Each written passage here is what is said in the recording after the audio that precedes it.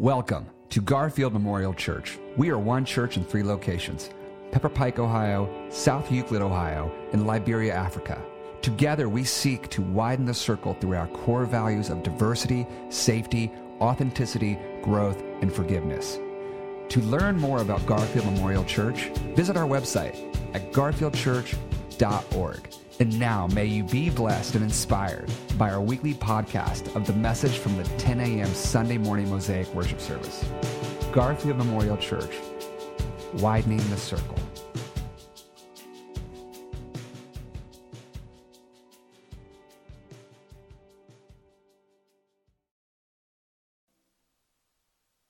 All right, want to greet everybody who is worshiping with us today in person and online. Want to thank Theron for being in the front row, the Heimers for being in row 2, because when I got in here, nobody was in this side of the house for 5 rows, and I was kind of doing like this, just had a little ego crisis, but I'm okay, I'm back. I'm Chip Freed, the lead teaching pastor here. We're so glad that you're with us. If you heard Pastor Theron, our youth pastor, reading the scripture and greeting us today, he's doing a marvelous job. He just has a heart for our teens, and I just want to lift him up. He mentioned this partnership with Building Hope in the City. They're going to go do a 1-week camp for youth up to the ages of 8th grade in one of the most impoverished areas of Cleveland. And the director of that program has been here to the church, and she told me before I connected her with Aaron, she said, if it wasn't for Garfield Memorial Church, we couldn't do this program. And we're fully doing it, man. It's us. They said that they usually get churches that help provide hot meals because the youth, that when they're out of school, often don't get any hot meals in the summer. And I said, look, if there aren't enough churches to do it, we'll do it. We'll do whatever it takes. So if you see Theron out in the lobby today, will you go up to him and say, hey, how can I help? How can I help? Maybe I can't be there. Do you need some support? Can I fund a meal? What can I do? Let's do that as we widen the circle. Because that's our mission, man. We're trying to widen the circle. We're trying to show the world that being together is possible, right? Pastor Kurt preached last week. You can give Pastor Kurt a hand. He's online. Isn't he a blessing? We like to put Pastor Kurt up to preach once in a while, A, because he's a really great preacher, amen? And secondly, because we don't want anybody online to think he's a bot. Like, he's human. He really is there. I had people tell me they're worshiping with us from Maine. Hello. We have a little church in Mexico that worships with us every week. So when you talk to Pastor Kurt online, he's real. He was here. You saw him in the flesh last week. If you don't believe me, go to the website, listen to his sermon. It's really great. And he mentioned last week that in our particular tribe in the Methodist Church, the tradition is they always appoint pastors for 1 year at a time. So you guys are stuck with me and Pastor Terry because the bishop appointed me for my 20th year, July 1st, and Pastor Terry for her 21st year. So Batman and Robin are not going anywhere. But just letting you know. Okay, that was shameless too. I'm preaching on the 7 deadly sins, and I am all in vanity today. Anyhow, but Pastor Kurt mentioned that in our tribe, pastors transition and move every July 1st. So because of so much division in the world, et cetera, we decided at Garfield that we would send care packages to all the pastors who were moving and all the churches that were receiving new pastors all across East Ohio. And I got a bunch of notes from some, and I read this one today. This was from a pastor down in Worcester, Ohio. So, we're talking widening the circle, and he was thanking us for the care package and for what happened, and said he said to Pastor Chip and all the encouragers at Garfield Memorial Church, and he wrote this: I thank you for your commitment in a time of dividing and parting, for your commitment, Garfield's commitment always, to a higher unity in Jesus Christ. So thank you for being part of that, man. We just want to widen the circle. We want to share Christ's love. See, I'm doing all this shameless applaud things right now because I put on my social media, in Ohio, in-person attendance in churches tends to go down in the summer because we get like 3 months where you can see the sun, right? And I'm contributing to it because for the next 7 weeks, I'm going to be preaching about sin. Wow. And your guys like, oh yes, pick me. Wasn't the scripture so encouraging this morning? What is it that you found worthless in me, that you went after worthless things and became yourself worthless? But I'm trying to deal with sin. What I'm dealing with, I'm calling it the 7 daily sins. It comes from something you've probably heard about the 7 deadly sins. This was created by a person called Evagrius. How many grew up on a street in a neighborhood with somebody named Evagrius? We don't use those names anymore, but Evagrius Ponticus, that's a cool name. Maybe my next grandchild, I don't know. But he was a monk in the 4th century, and it was influenced by the Greek philosophers, Plato, Aristotle, that talked about there's virtues and there's vices. So he wanted to look at what are the 7, because 7's always a number that means completion or perfection. What are the 7 virtues a Christian should aspire to? What are the 7 vices, thus the 7 deadly sins he talked about? Pope Gregory the Great in the 6th century read his writings and actually brought it into the tradition of the church. Now, I have news for you. The 7 deadly sins are not in the Bible. Not in there. But it was these interpreters saying, these are sins that affect us, right? And I'm calling them the 7 daily sins because I think each one of them point to something a little different. So here is the list that St. Thomas Aquinas took Pope Gregory's 7 deadly sins, the deadly sins that affect the image of God in us, and they're in an important order, and we're going to start with this next week. Pride, greed, envy. I am envying our family in Maine today. I always want to go there and fish, so I'm guilty of it. Wrath, lust, gluttony, and sloth. Those are the 7 deadly sins, okay? They gave me the clicker today, so this is real dangerous. I've never had this before. Dave and Ben have placed their trust in me. I don't know why. But we're looking at all of those because, you know, culture knows the 7 deadly sins more than they know in the Bible. They don't know they're not in the Bible, but they know them. How many of you saw that movie with Morgan Freeman and Brad Pitt a few years ago, right? 7, right? 7 deadly sins. Now, I'm going to risk it. Some of the millennials who are here, you're going to have to pick up your phone and Google it. But some of us my age grew up watching a TV series called Gilligan's Island. Anybody remember that? At least some people my age in the room, right? Can you name the characters in Gilligan's Island? Let's do it. Just shout them out. Type them in online. Who? Ginger always comes up with the men first. At Heritage, 22 men shouted Ginger. I don't know what's up. Okay, Ginger, who else? Skipper, Gilligan, Marianne, Professor. They said Professor early, and I said Pastor. I put myself in it. Okay, who else? 2 more. Mr. and Mrs. Howe. How many is that? 7. And the writer of Gilligan's Island said that he created the series with each one of the characters representing one of the 7 deadly sins. Now, he never named who was who. So if you Google Gilligan's Island, the 7 deadly sins, you're going to get like QAnon conspiracy stuff on who's what. It's a lot of fun, but he never said. But he did say he created the series to represent the 7 deadly sins. So what we want to look at, and why I'm calling it the 7 daily sins, is to understand that all of them point to something. They point to something in each and every one of us that we don't want to talk about. That'll be my first point in a minute. And that we're fatally flawed. We're broken. There's a brokenness in each one of us. That's why our mission statement to widen the circle says we want to connect diverse people who share a common brokenness with Jesus. Come to Jesus. Don't just come to church, as the video said. Come to Jesus when you're broken and tired and weary, and have the courage to admit that you are.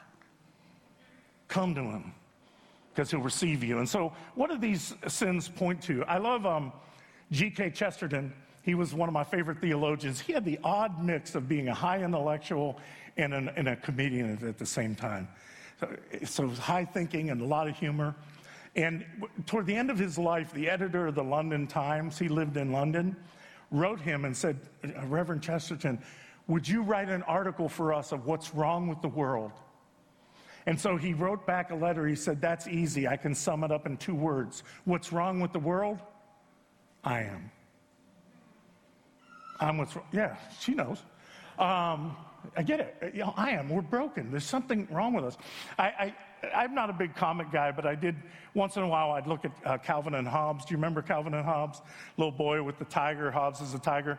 And one Christmas, Calvin says to Hobbes, the tiger, he says, I'm getting nervous about Christmas. And Hobbes says, you're worried you haven't been good? And Calvin said, that's just a question. It's all relative. What's Santa's definition? How good do you have to be to qualify as good? I haven't killed anybody. That's good, right? I haven't committed any felonies. I didn't start any wars. Wouldn't you say that's pretty good? Wouldn't you say I should get lots of presents? And Hobbes says, but maybe good is more than the absence of bad. And Calvin says, that's what worries me. That's what worries me. There's something in me that's broken. And so I want to look at this. In Jeremiah's day, we read Jeremiah 2. In Jeremiah's day, their world was broken. Israel was called to be a light to the nations. They were to widen the circle. They were to show the world who God is. But their government was failing. Their political system was broken. Their economic system was broken. They were dividing against one another. The gap in wealth between the rich and the poor had gotten out of control. It sounds kind of familiar. In the few short years, Babylon would come in and destroy Israel and take them into captivity. And people kept going to Jeremiah saying, what's wrong with the world? What's going on? Why are we so broken? And God speaks through Jeremiah in sermons. They're God's sermons spoken through Jeremiah. And what Darren read for us is this was the first sermon. And so if you want to open your Bible app or whatever to Jeremiah 2, I'm going to look even at more than what was in there, and I'll show some of it up here. But this is God saying, what's wrong with the world? I am. You are. We're broken. We have a brokenness that's within us, and it's called sin. And so I want to look at a few aspects of sin before we get into each of the 7 daily sins, deadly sins. The first one is what I call the denial of sin. Sin is denial, right? Your wickedness will punish you. Your backsliding will rebuke you, God says. Consider then and realize, right? This is language of intervention. This is a loved one pleading with another one. Do you know what you're doing? Can you see how destructive you're being?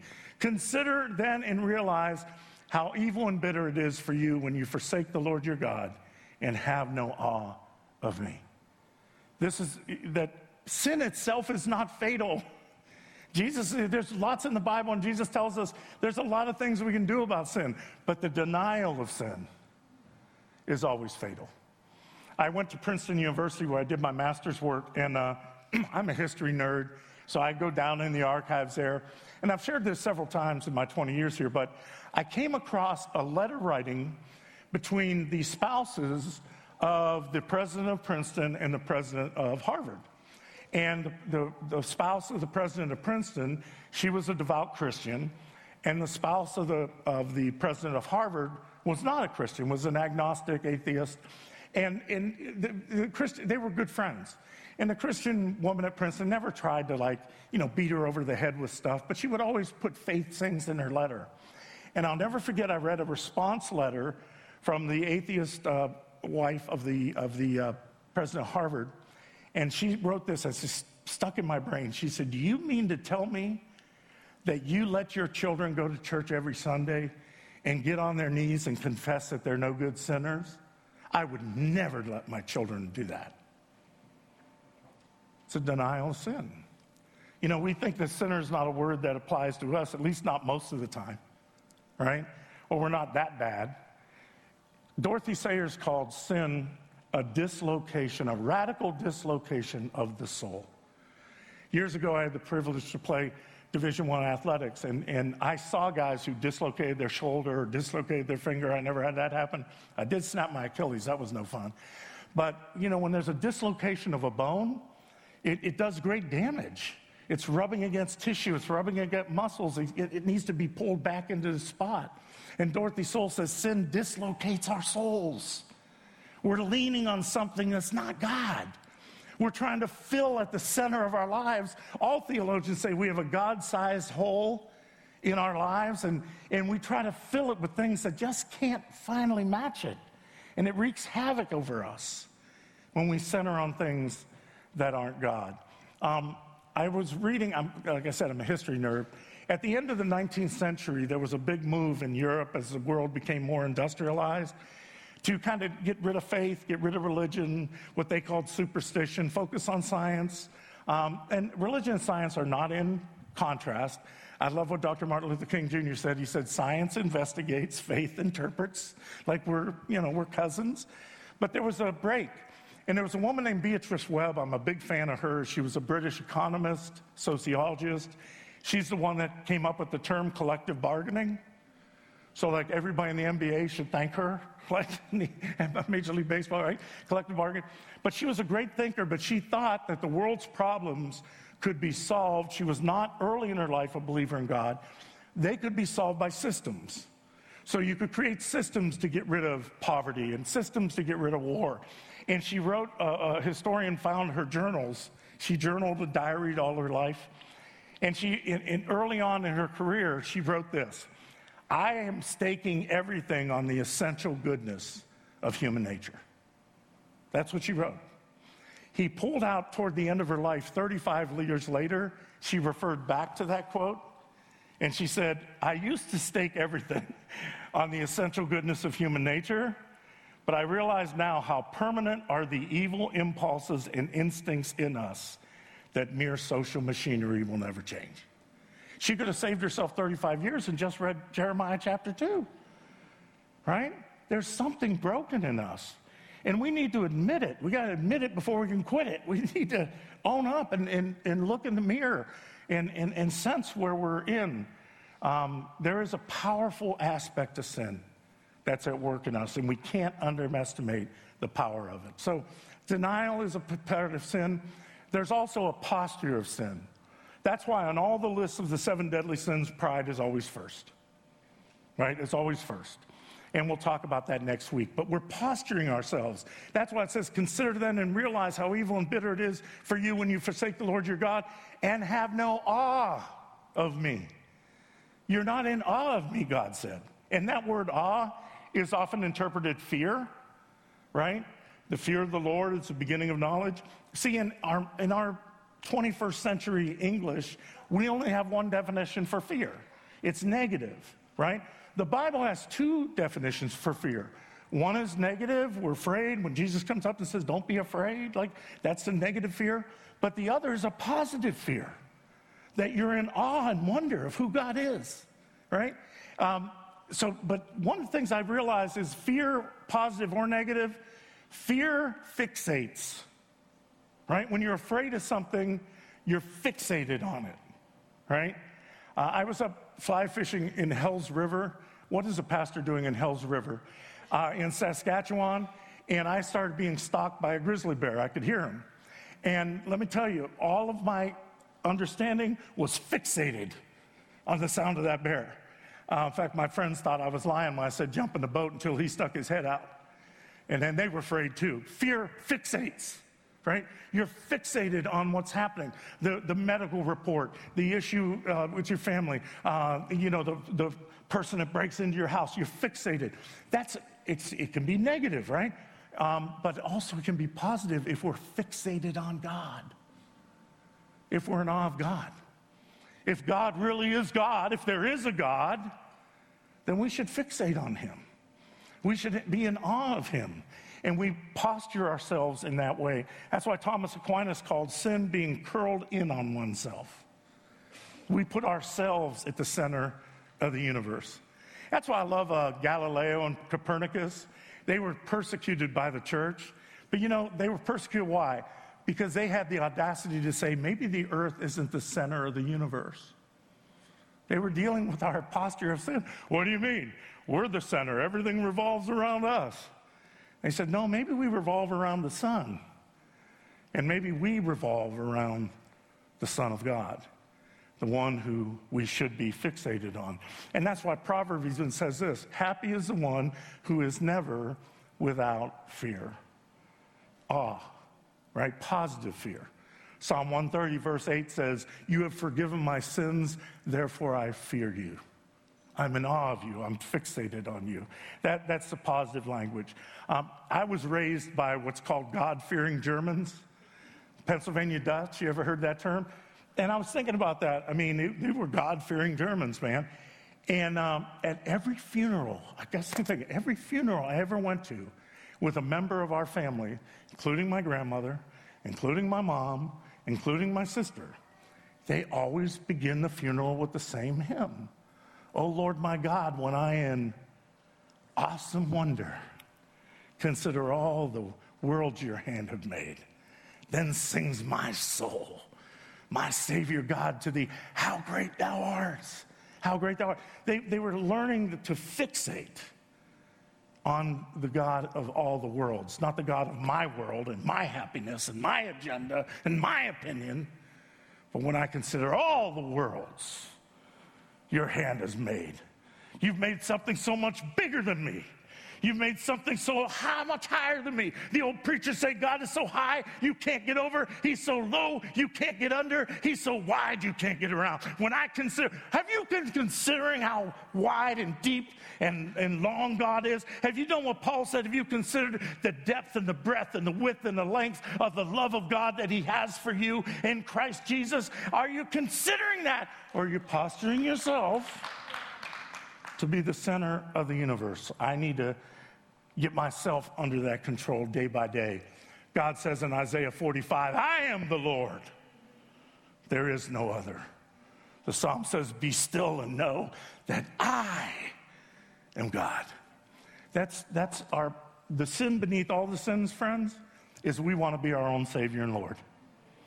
But there's a posture we're taking, and we need to surrender the control that we think we have, that's only an illusion anyways, and fixate on God. Amen? So there's also then the consequences of sin. I've got 2 points and I'm done. The consequences of sin. This is what Jeremiah continues in the sermon. What then do you gain by going to Egypt to drink the waters of the Nile? Or what do you gain by going to Assyria to drink the waters of the Euphrates? Your wickedness will punish you. I always, sometimes in ministry, I've said this myself, and people come to me, why is God doing this to me? And most of the time when I say that, it's like, well, Chip, why are you doing this to you? Your own wickedness will punish you. Your apostasies will convict you. Know and see that it is evil and bitter for you to forsake the Lord your God. The fear of me is not in you. And the consequences of sin is, one, it will enslave you. And secondly, it will never satisfy you. See, when we're in denial, right, we don't realize that we've chased after other gods. We've tried to fill that hole with something else. How can you say, Jeremiah says, I'm not defiled? See, there's the denial. I'm not defiled. I'm not a sinner. I've followed all the rules. I've not gone after the Baals, the foreign gods. Look at your way in the valley. Know what you have done. Keep your feet from going unshod and your throat from thirst. But you said, it is hopeless, for I have loved other gods, and I must go after them. Do you notice in the beginning it's I'm not defiled, and at the end it's hopeless. See, that's what happens when we fall into our impulses. First we're in denial, and then we're enslaved, right? I had a man in my very first church in New Jersey. I was a seminary student there. I was a youth pastor. That's why I started too, my brother. And I led an adult Bible study. And there was a wife. She was married to a guy a little older than me, not much. I was in my 30s. He was in his 40s. But he was a very well-known attorney in New Jersey and New York City. He never came to worship, but he played left field in the church softball team, and I played left center. So we kind of became friendly. And his wife informed me in the Bible study one day that he had had an affair, and he was not breaking it off. And she wanted to try to save their marriage, and she said, Chip, at least he knows you. Would you talk to him? And I remember I took him out for coffee, and I was having a discussion with him. And he said to me, I'm not defiled. Here's what he said to me. He said, I just don't think human beings are wired to be with one person. I just don't think we're made that way. And I would love to tell you I want him for the Lord. I didn't. But 4 years later, I was at my first church back in Ohio, and he called me out of the blue. His wife had divorced him. He was estranged from his kids. And he said to me, Chip, I feel so alone. I'm not defiled. I'm so alone. I'm enslaved by this thing now. And it will never satisfy you.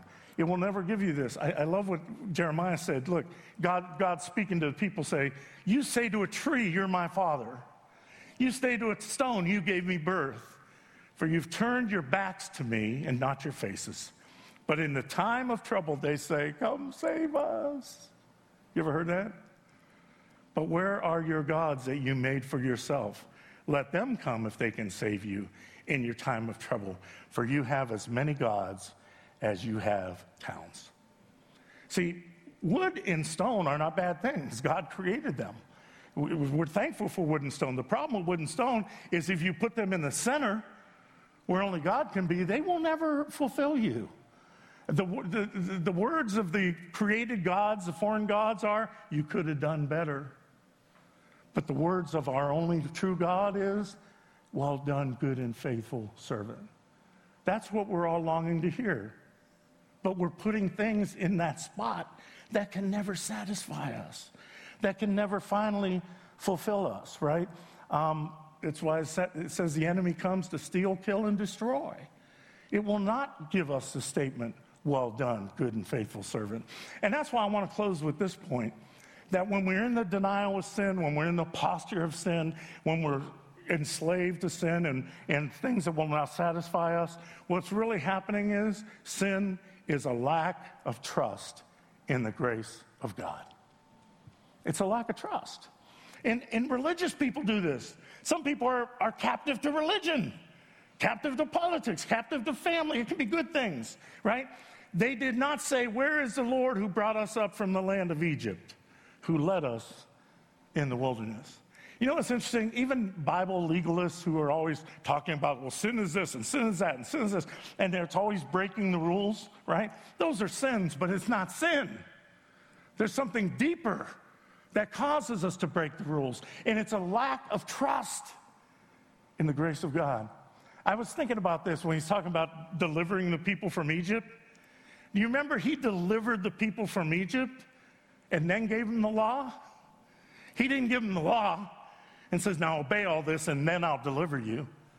He delivered us out of the grace of the heart of God.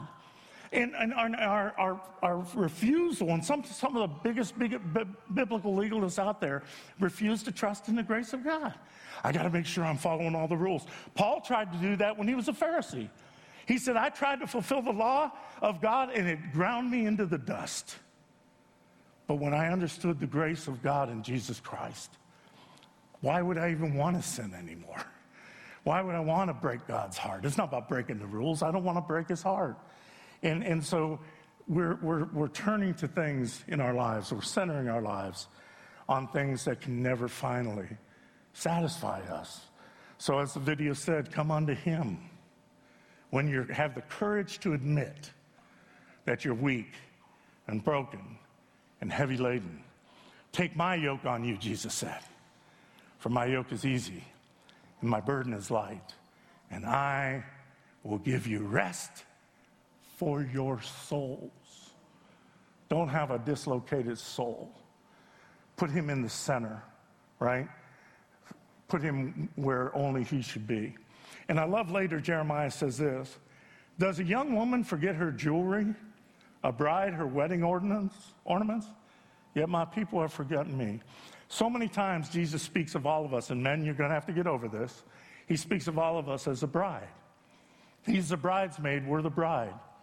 And he said, the bride is forgetting their ornaments. Have you ever gone to a wedding and the bride forgot to put her makeup on? Forgot to do her hair? It's never happened, right? Because we're trying to present ourselves.